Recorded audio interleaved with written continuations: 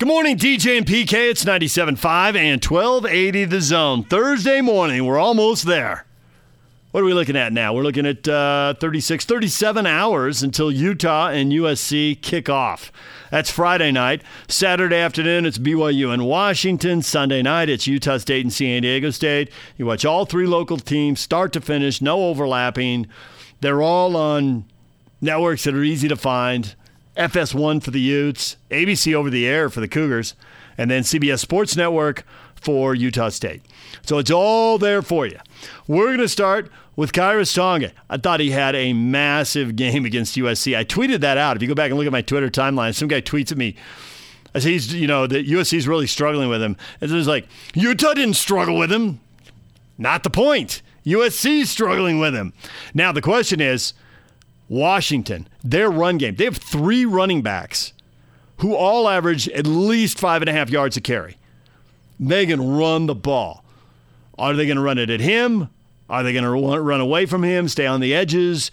Here he is with the media on 97.5 and 1280 The Zone. Is there anything that you've changed this season compared to previous 2 years? Braxton, but my older brother can't. My weight? I don't know. Yeah, probably that. Everything else has just been something I've been working on since my freshman year. Hands, feet. But the main part of it was weight loss. So good. Weight loss? Yeah. So how much did you lose? I lost 35. And how did you do that? It was awesome, right? Shoot. Stop eating McDonald's. If we're being honest. No more, like extra hours in the weight room as well? Oh yeah. Okay. Yeah. Extra hours, more running after practice, and just being disciplined with eating and knowing what to do. So. And what sparked that commitment to want to drop the pounds? The coaches told me that if I ever want to make it to the league, that's something I have to do. So I took it to heart and stay committed with it. It took me a little while, unfortunately. So have you been able to keep the weight off? I know that was a battle this summer. No, it was good. It's just hard at the hotel. They feed us and going to movies, popcorn. But that's why during the week, just run as hard as I can. Every play, run to the ball. So it balances out. You were just owning that USC center. Did he ever say anything to you during the game? No, he didn't talk at all. Usually a lot of linemen talk, but he didn't say anything. He's a nice guy. Did you happen to see video after you sacked the quarterback of the quarterback's mental state? Yeah, I did. He looked a little woozy. I know. He's a good QB, great QB actually. Super young, and sky's the limit for him. So I hope he continues to be good. How do you guys view this now second opportunity to face this Washington team? Now you guys have them at home. I think it's just more pumped up for us as a team, especially for the players that have been here. We know last year was a heartbreaking loss. They dominated us, both sides of the ball, all three phases. So I think it's an opportunity to come out, new slate. We're at home. Our crowd has been crazy, so we're excited. Where do you feel you guys are a different defense now than you were maybe at that point last year? I feel like we're more confident in ourselves. I think last year we had a lot of great players, but we were just, I don't know, we were still trying to figure out ourselves. New defensive scheme that year. Now that we have a whole year under ourselves, play with more confidence and fly around more. How has your life changed since you've blown up these 3 games? My life? Yeah, just like when you go to class, people recognize you or anything like that? Or has anything Oh, no, I'm just still the same guy in the front, so I still have to do my homework like everyone else. No, I get hey, good job, Khyiris. They call me the wrong name, but it's cool. But I understand. A lot of people know. Just continue to work hard.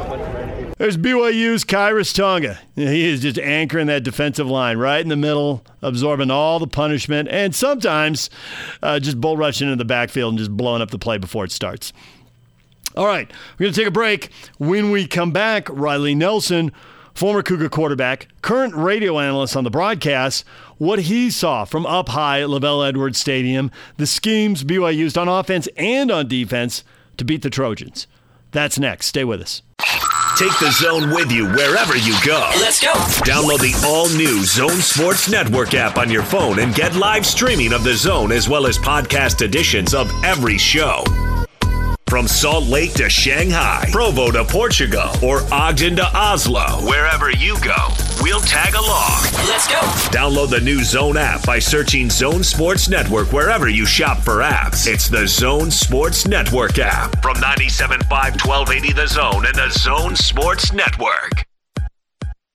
DJ, PK, and Riley Nelson join us, BYU football radio analyst, former quarterback. He's on the Sprint special guest line. Lease any handset and get an iPad for $99.99. Visit the local Sprint store near you. Riley, good morning.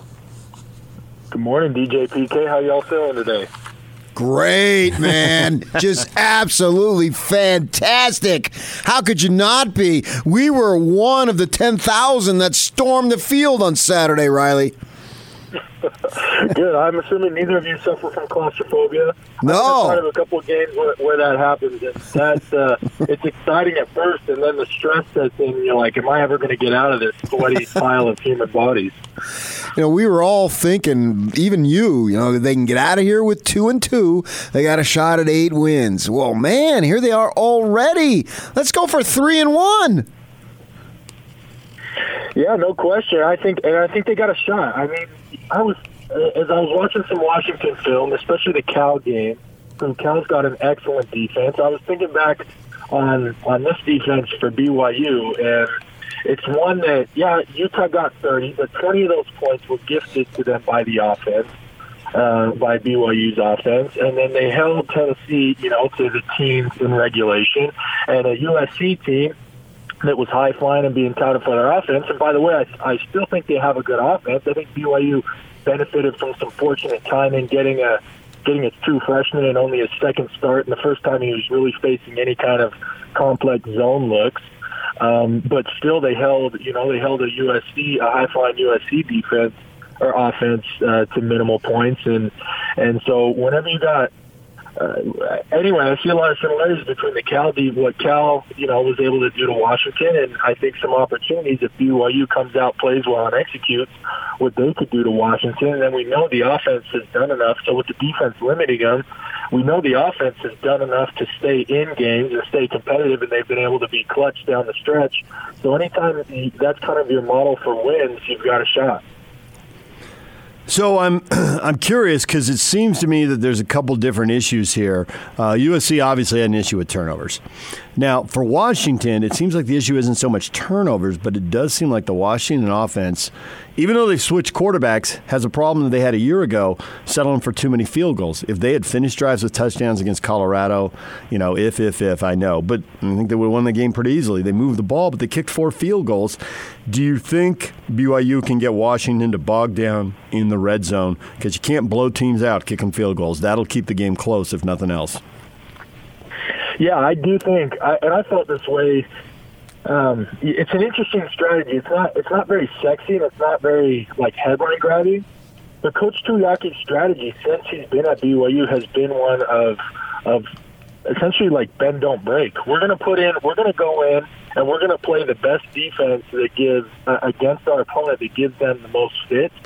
And that's going to require them to sustain drives and to be excellent in the red zone. And those are two very, as you look across the landscape of college football and you look within any game, 8, 10 play, 12 play drives that end in touchdowns are not very common. And that's kind of what BYU's defense is architected to force the opponent to do.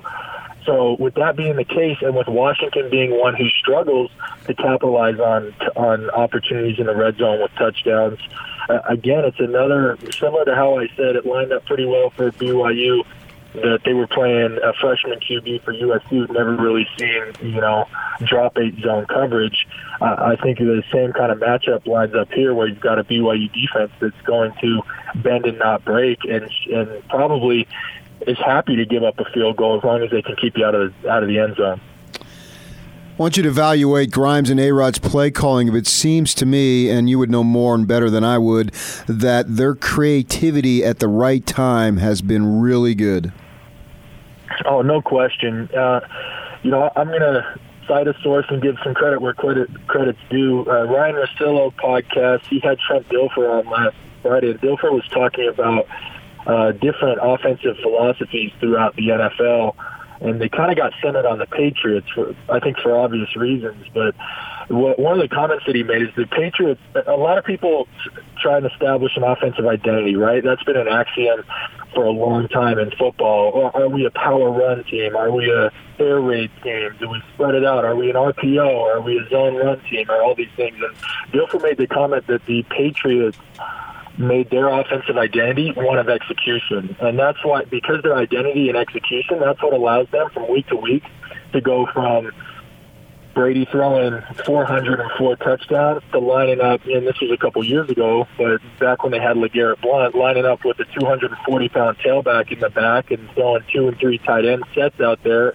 and just road grading you. And I see, obviously I'm not comparing this BYU offense to the Patriots, but I see a similar philosophy kind of at play, because that game plan against USC was one that was tailor-made, not necessarily to BYU's strengths, but the play calling and the game plan going into the game was one that took advantage of places where USC had weaknesses. Case in point, in the red zone, on that draw where Zach Wilson ran it in for a touchdown, that they had got that look.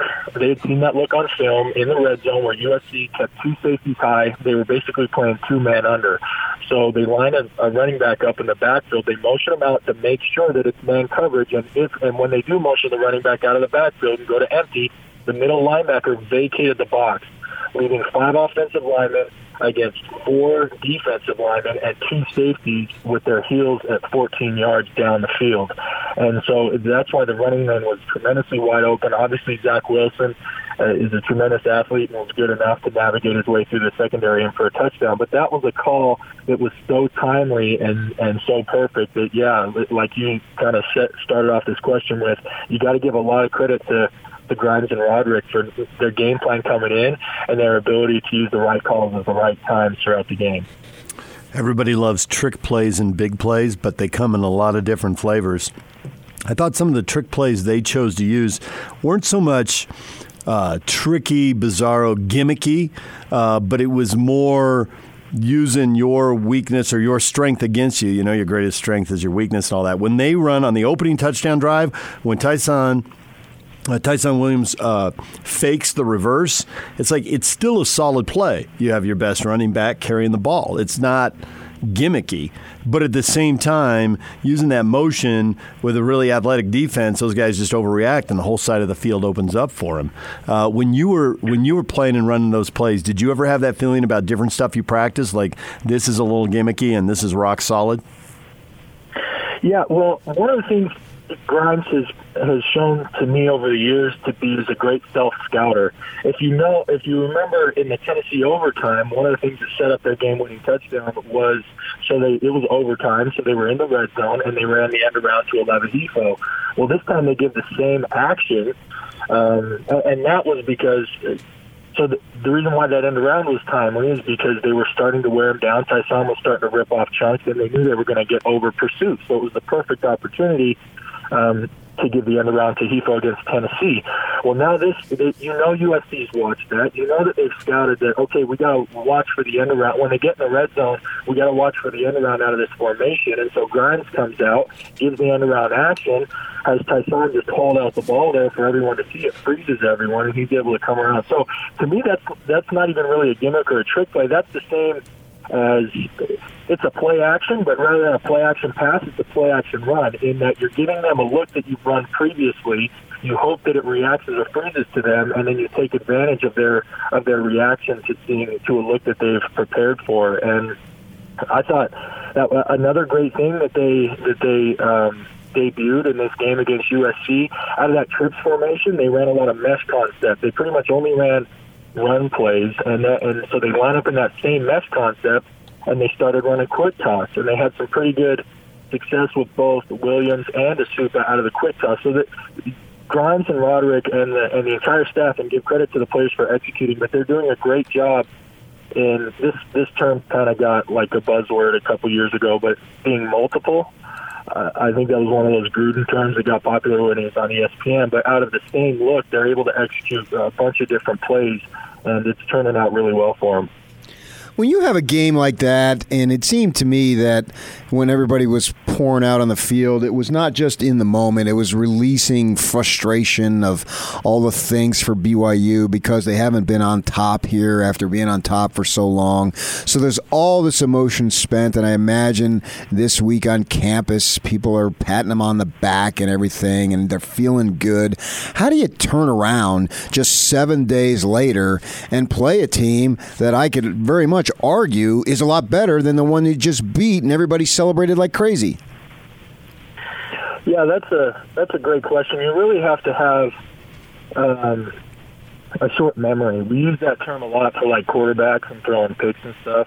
It's true. You have to have a short memory for the mistakes that you make, but you also have to have a short memory for your successes, because your successes you can kind of get drunk off your own successes, and it takes a lot of maturity and it takes a lot of leadership. I think with this team, with their core being so young, I think this is a great opportunity for them. It's like, okay, most people expected us to be like 1-3 or even 0-4, so we've beaten expectations. So are we just okay with, barely kind of exceeding people's expectations or barely doing the unexpected, or do we want to blow people's expectations out of the water? Do we really want to prove a lot of our doubters wrong and do what? Well, very few people thought we were going to be 2-2. There were some that did, but no one was saying we were going to come out of this first month 3-1. So how motivated are we? How dedicated are we? How willing are we to put the successes behind, to leave those in the past and treat this week like a brand new week, like we still have something to prove, and go out and do what is really unexpected. And so that's still, well, like I said, this is an exciting opportunity for this team. I think we learned a lot about them last week. I think we'll learn even more about them this week. And again, I think Washington is a very good and formidable opponent. Even if it's a close game and the ball maybe doesn't bounce BYU's way, that'll still prove to me the mettle of this team, that they're mature and they can handle the challenges from week to week. But if they come out and lay an egg, then we know, like, okay, they got high off their own success, and they still have quite a bit of maturing to do. What do you think Chris Peterson is thinking as he watches the film of BYU's last 2 wins? He's looking for weaknesses. He's looking for somewhere he can attack. What do you think he sees? What do you think he plans? Offensively, I think he's looking at that 3-man front and thinking, we're not going to make the same mistakes as USC and continue to try and throw the ball over the middle against 5 and 6 underneath defenders and give them 3 picks. We are going to do what USC failed to do. We're going to do what Tennessee did for most of the second half but gave up on. Tennessee was ripping off chunks, but twice they got into big third downs late in the game, and they decided to, one time they, rather than running at the teeth where they were getting the chunks, they did a fly sweep that got stifled. And then the other time they decided to throw on a 3rd and 4. And, of course, USC ended the game on a 3rd and 4 when they probably would have been better off on the ball. I think Chris Peterson is one who's saying, look, we're not going to get tempted by that same thing. It may be tough sledding. They're good. They've shown to be solid with that 3-man defensive front, but I'm sure we can, if we just keep pounding with the sledgehammer, we can break through it and do it. So that's what I think he's thinking offensively. And then defensively, I think he's looked at these last 2 weeks and he's like, all right, BYU's faced heavy doses of man coverage, not only 2 weeks, but 3 weeks, because the entire second half against Utah was man coverage as well. And it's obvious that BYU has adjusted. They've gotten more and more productive offensively from each week, essentially against the same scheme. So I think he's coming in and saying, look, Zach Wilson's got plenty of reps against man coverage. We're going to mix it up on him. Nobody's really brought any unique pressures. He hasn't seen much zone blitzing, which is something that Chris Peterson, at least from playing against him at his time in Boise, was incredibly good at. You were always leery of a tackle or an end dropping into a coverage unexpectedly, sometimes even the opposite end from the short side coming all the way across to the wide side of the field to pick up a crossing route or something like that. And so that's kind of what I think he's going to do. Stick with the run on offense, and on defense really mix up the look, because BYU's gotten heavy straight up man looks, and I expect to see some more zone and some exotic blitzes. Riley, we appreciate a few minutes as always, and Enjoy the game. I guess it's probably been pretty fun for you the last couple weeks. Enjoy the game this week. Okay, and stay safe out there if we storm the field again this week, huh? Okay, got it. PK's out there with a helmet on. Guys. There's BYU broadcaster Riley Nelson. When we come back, Riley Jensen on 97.5 at 1280 The Zone. Take the Zone with you wherever you go. Let's go. Download the all-new Zone Sports Network app on your phone and get live streaming of the Zone as well as podcast editions of every show.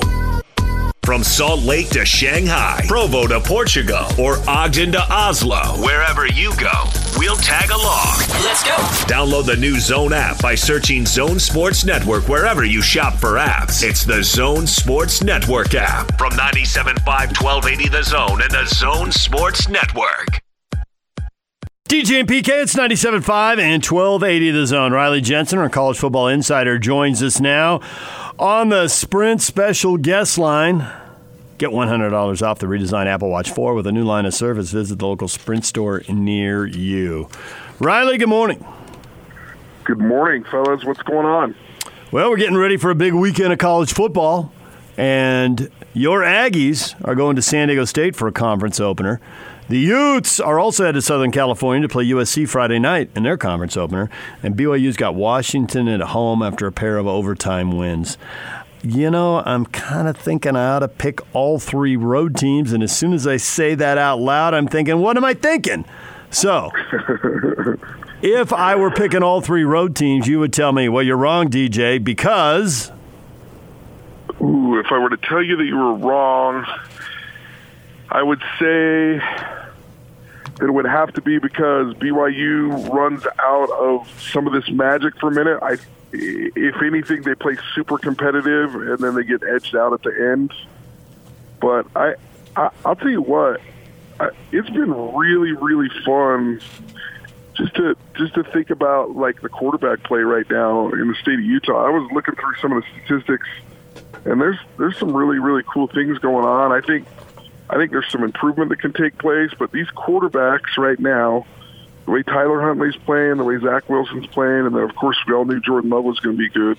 They give you a chance on the road, no matter where you're at. And I don't think it's that crazy to think that all three teams could win on the road. But you were making me pick negative. That's all.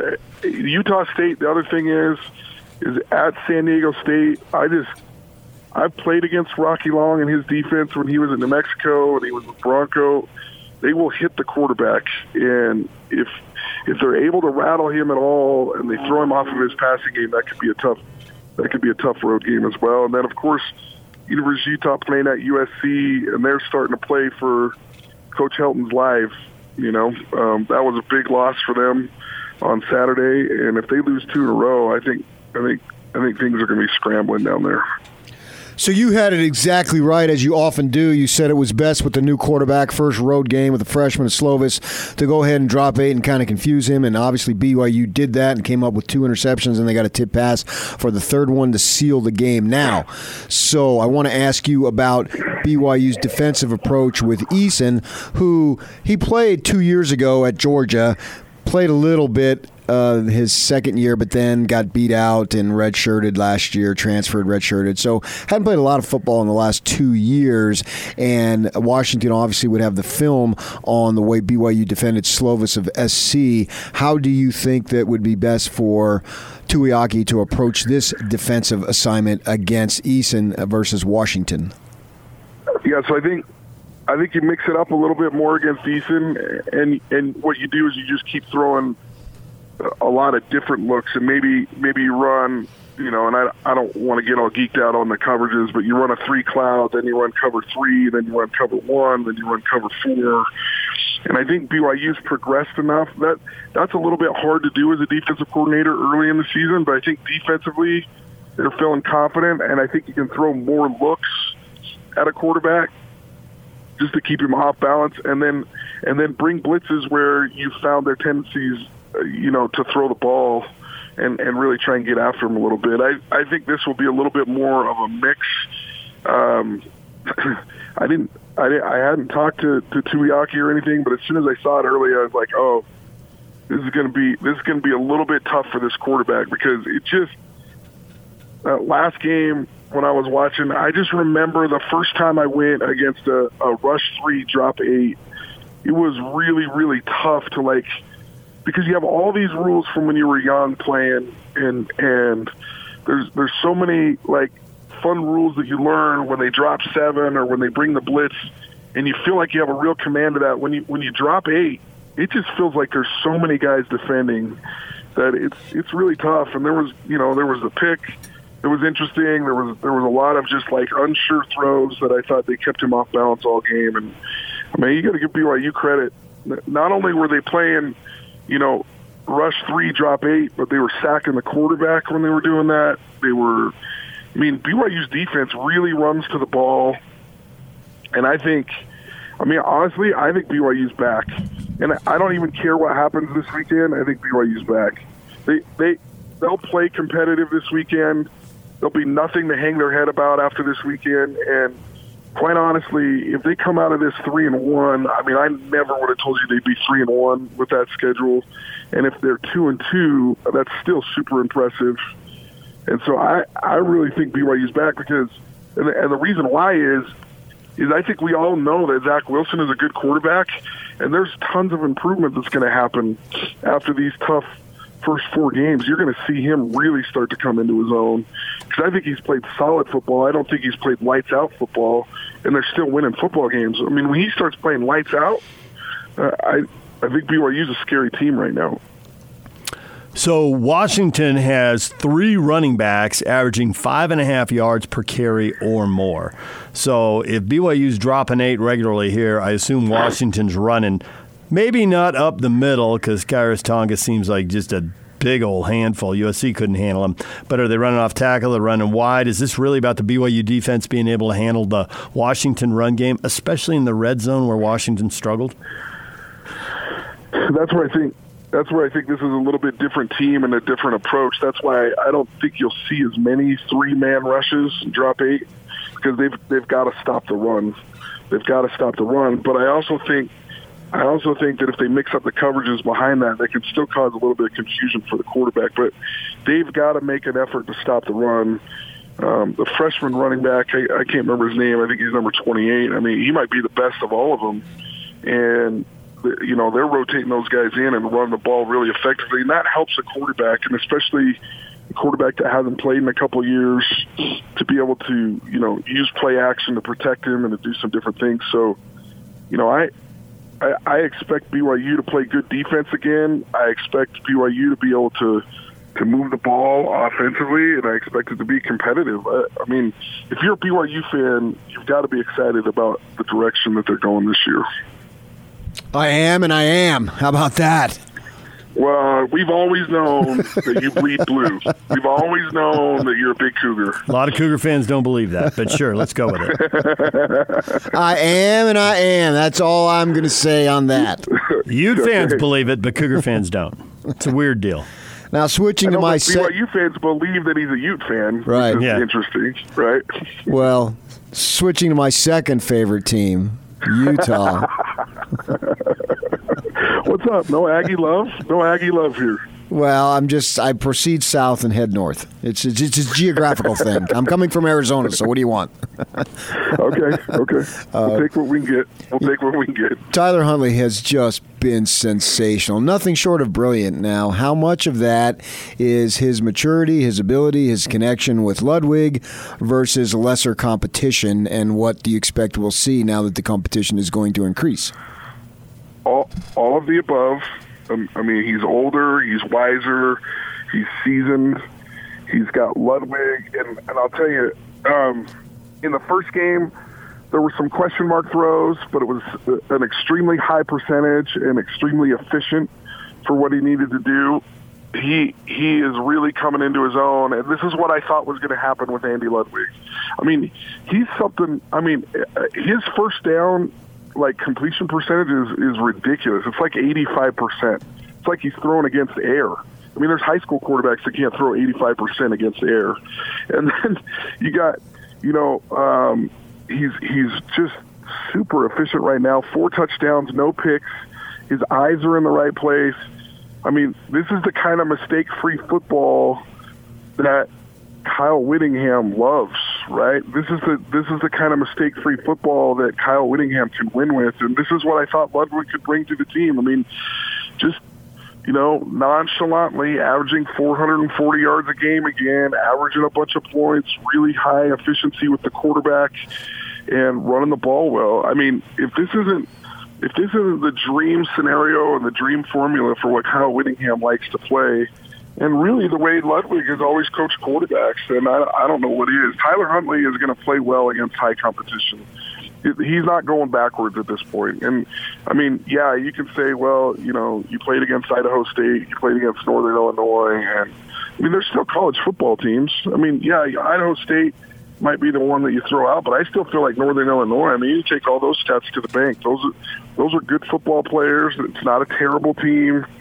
And I think you're just going to see more and more of it. And the way they're running the football and the efficiency in which they're throwing it is off the charts. Now, all three quarterbacks in the state, they haven't thrown that much. There's not a huge sample in the red zone, but I think they all could improve just a little bit in the red zone. But part of the reason why they're not throwing the ball as much in the red zone is because they've been effective in the run game. And so I just see him getting that number up. But, man, when you're completing 85% on first down and you're in second and short and third and short most of the time, it's fun to play offense. It's really fun to play offense. Riley Jensen, our college football insider, joining us here on 97.5 and 1280 The Zone. So assuming that Tyler and the offense keep up this high level, and SC's given up over 400 yards per game, so that doesn't seem like a big stretch. SC's chance to win the game is to get in a shootout and let those receivers make big plays. How much does Kyle copy what BYU did defensively, and how much does he just do his thing and not worry about the whole zone and drop an 8? Because they tend to rush 4 and they like to play man. How much do they get away from those and copy BYU's game plan? I think he'll be a little bit more selective when he does the rush 3, drop 8, just because he can get so much pressure with 4 guys. I think you'll see a heavy dose of man-to-man. I think he'll stay very traditional, but I think that he'll sprinkle that in because I think it was effective, and I think he'll be able to see on film very clearly. I mean, you have to remember, Tuiaki was at Utah State and at the University of Utah. I mean, there's a huge influence of University of Utah's defense on both Utah State and BYU. I mean, when you look at those defenses, they're all very similar. Yes, BYU sprinkles in a little bit more zone, maybe just because of their personnel, but there's a lot of the stuff that you see Utah State and BYU run are Kyle's influence. And so yeah, you could say that they'll use BYU's game plan, but that would be like saying, well, yeah, I'm going to use my game plan. So I just don't think he'll do as much rush 3, drop 8, but I think he will in certain situations to confuse this young quarterback. And it's going to be tough. I mean, as good as Slovis is, I think Zach Wilson is a really good quarterback, and it's just tough to throw for a lot of yards against the University of Utah. They're very, very good defensively, and they're so sound that if you're not accurate, it's going to be really, really tough to get throwing and passing yards against the University of Utah. Now, you brought up about, I think you're a little bit dramatic, playing for Clay Helton's life, maybe more like his job, obviously, but we get the point. How much do you buy in as a former player that can be some form of motivation for these guys? Oh, I think it could be a motivation if you like the guy, but my wonder and my guess is that it's really hard. It's really hard for a coach to get everybody on the team to like him. I mean, it's just a no-win situation, and sometimes. So my guess is that if he has 50% of the guys that are really, really battling for him, then it's not really going to matter. But if he has 75% of the guys, I think it matters. But to be honest, I just feel like the momentum there with that game last week, I mean, I think they got a little bit of an uptick. I think we were excited about Slovis and about the way that he can play. And I still think he's going to be a fantastic quarterback. But with that BYU loss, and then if you get a Utah loss here, all of a sudden I just think it might be too much, and I think the momentum might go the wrong way for USC. So I don't know that they're going to play well enough or motivated enough to beat the University of Utah. Just because when you watch that game against BYU and you watch the way that the University of Utah, they just have this way. They're almost, I don't know how to compare it, but they're like a python. It's like they lean on you, and they're just kind of like, it's an MMA fight, and all of a sudden you're just kind of like, you're kind of in this lull in the middle of the fight, and then all of a sudden you realize you're suffocating and you can't breathe, and they're just like stepping on your neck, and the game's over. I mean, the BYU game, as competitive as it was for a while, you could just feel Utah leaning on them and just really just kind of putting their weight on them to where they couldn't do anything. And I feel like that's what's going to happen against USC too. I think you'll see a first and a second quarter that seems exciting and competitive, and then I just think you see the University of Utah lean on them and lean on them and lean on them, and pretty much they're going to be tapping out by the end of the third quarter. It's going to be like, I can't take this weight anymore, because they're just a team that just comes at you in waves of depth, of size, and of speed, and it's suffocating. It's really suffocating when I watch the University of Utah play right now.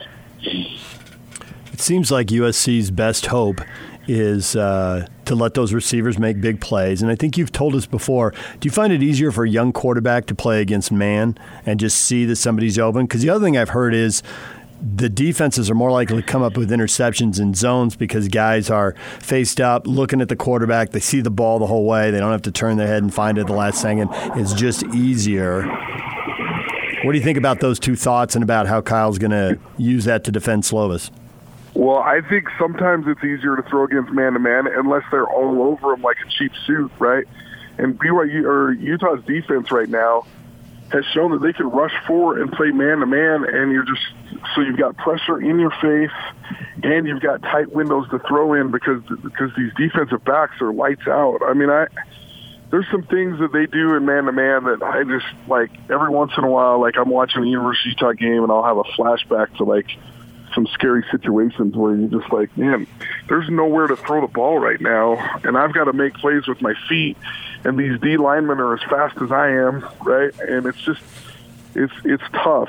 Now, if you have a team that's playing man-to-man and they're bringing blitz all the time, and you can get the ball off quick in your short passing game, then I think it can be, you can feel confident as a quarterback. But this is the type of team that can rush forward and play man-to-man, and then they got roving Mike and Whit backer because they don't have any responsibilities because you're trying to block all their guys. So not only do you have man-to-man, but you have two guys that are kind of just in the middle, like ruining your life when you're trying to make the read. And so it will be tough against the University of Utah in man-to-man. That's not true with every team, but the good defensive teams, when they can play really good man, and they can only run, and they only have to rush forward, it's really tough. And to be honest, that's the thing that I didn't know if the University of Utah could replicate in the Pac-12, and they have just shown that their formula works no matter what level they're on. And now that they have the recruits and the athletes that are Pac-12 level, it's even more scary than it was, in the Fiesta Bowl and the Sugar Bowl days, because they were still playing that same formula back then. They just didn't have to play it against great teams as much. And I was like, well, how are they going to do when they play against a UCLA or USC team that has an NFL wide receiver? And, I mean, they've shown that this formula is sound and that it works. So if the Aggies want to win the division, they can't blow this, can they? No. Right, they've got to start. They've got to win on the road against good quality teams. This is a big game for Utah State. Jordan Love has got to be the guy. He's got to be the guy that can throw at a high efficiency and not throw interceptions. He just like Tyler Huntley is throwing like a blistering 83% on first down. When I was looking through it, Zach Wilson's throwing 55%. I mean, Zach's going to really help himself out if he can throw on first down a little bit better. But switching back to Jordan Love, if he could just eliminate those interceptions, it's turning out that Wake Forest is a good team. They just beat North Carolina on the road, and the more Wake Forest wins, if that's their only loss, it's going to look good for them. And so he's just got to take care of the football. They got to continue to run it. The struggle for Utah State is going to be that defensively they're a little bit above average. They're not the typical defensive team that they've been. With the loss of some of those corners, I mean, Woody's an amazing talent, and he makes up for a lot of things on the inside. But even if you were to ask Gary, he would tell you this isn't the best defensive team that he's had. And so he's going to be coaching his butt off, you know, making sure that defensively they can slow teams down. But I think you're going to see a lot of high-scoring games with Utah State this year. And the thing that Jordan Love has got to do is he's got to protect the football. And they've almost got to win it almost like an Arena League football game, right? If they get 2 stops, he can't give the other team 2 extra possessions. They've got to make sure they score on those 2 possessions and win the football game. Yeah, but Rocky Long doesn't want to throw the ball, so what does it matter about the corners? I mean, everybody wants to make somebody one-dimensional, and Rocky Long makes his team one-dimensional for you. Well, Rocky does want to run the football. It was funny because I was watching the Weber State game a couple of weeks ago, and they were talking about how they were going to spread it out, how they're going to throw it around more and all that stuff. And then, you know, I tell people all the time, coaches go back to their default settings when they start feeling the pressure, right? And they went right back to just trying to run the ball, and they hunkered down, and they just protected a win at Weber State. They played, you know, some tough defense and some really, really average offense and won that game. But then they go and beat UCLA, and so it's an interesting matchup. Rocky Long's teams, you know, they play kind of this amoeba defense, and they play this front that's really, really hard to see, and they kind of reduce you in your own running game to having to run a zone scheme because you never know where guys are going to be. So you have to run a zone running game scheme. It takes away some of your counter stuff, your power stuff, some of the things that teams like to run, and so it can make you one-dimensional in your run game the way they play defense. But we'll see. I was not impressed with Rocky's offense against Weber, that's for sure. So if Utah State can play good enough defense this weekend and then score points like they've been able to, they're going to be all right. PK's Mrs. PK went to a speech, meeting, something, and learned from a trained clinical psychologist that 70% of everybody's thoughts are negative.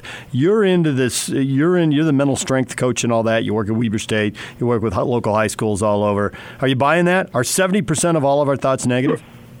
No, the last 6 to 8 studies, it's 77%, and that's if you come from a 2-parent home without sexual, physical abuse, and with just the normal, like, emotional abuse. It's 77%. Now, that number's a little bit misleading in the sense that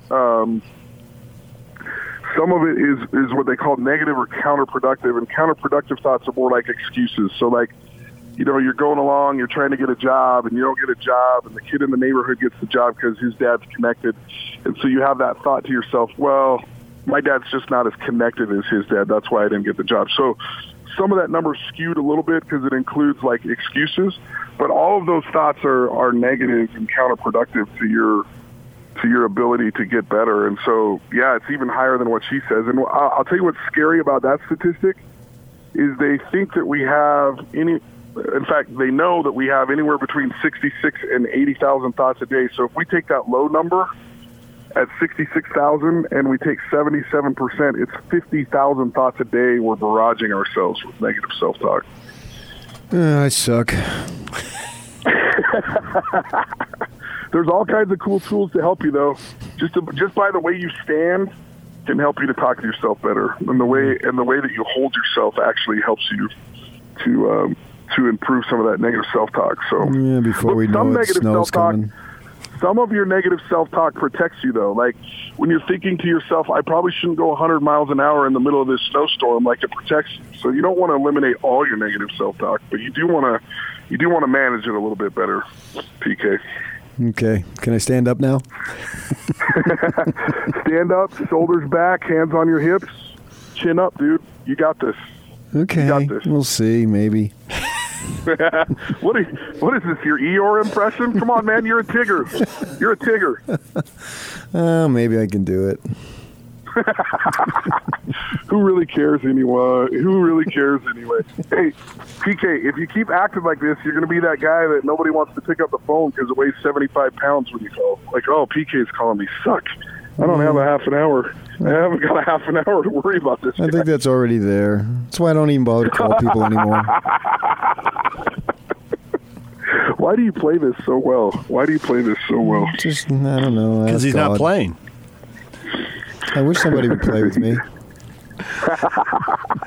All right, Riley. We'll let you go. We're going to set up a time. You're going to set up a couple meetings with PK. You might meet with him once or twice a week. PK, let's go to lunch, man. We'll get your dauber up. You'll be ready to go. I hope I'm hungry. The dauber. Thanks, Riley. All right, man. There's Riley Jensen. He and Riley Nelson join us every week talking football. When we come back, what is trending? All the headlines are on the way. Stay with us.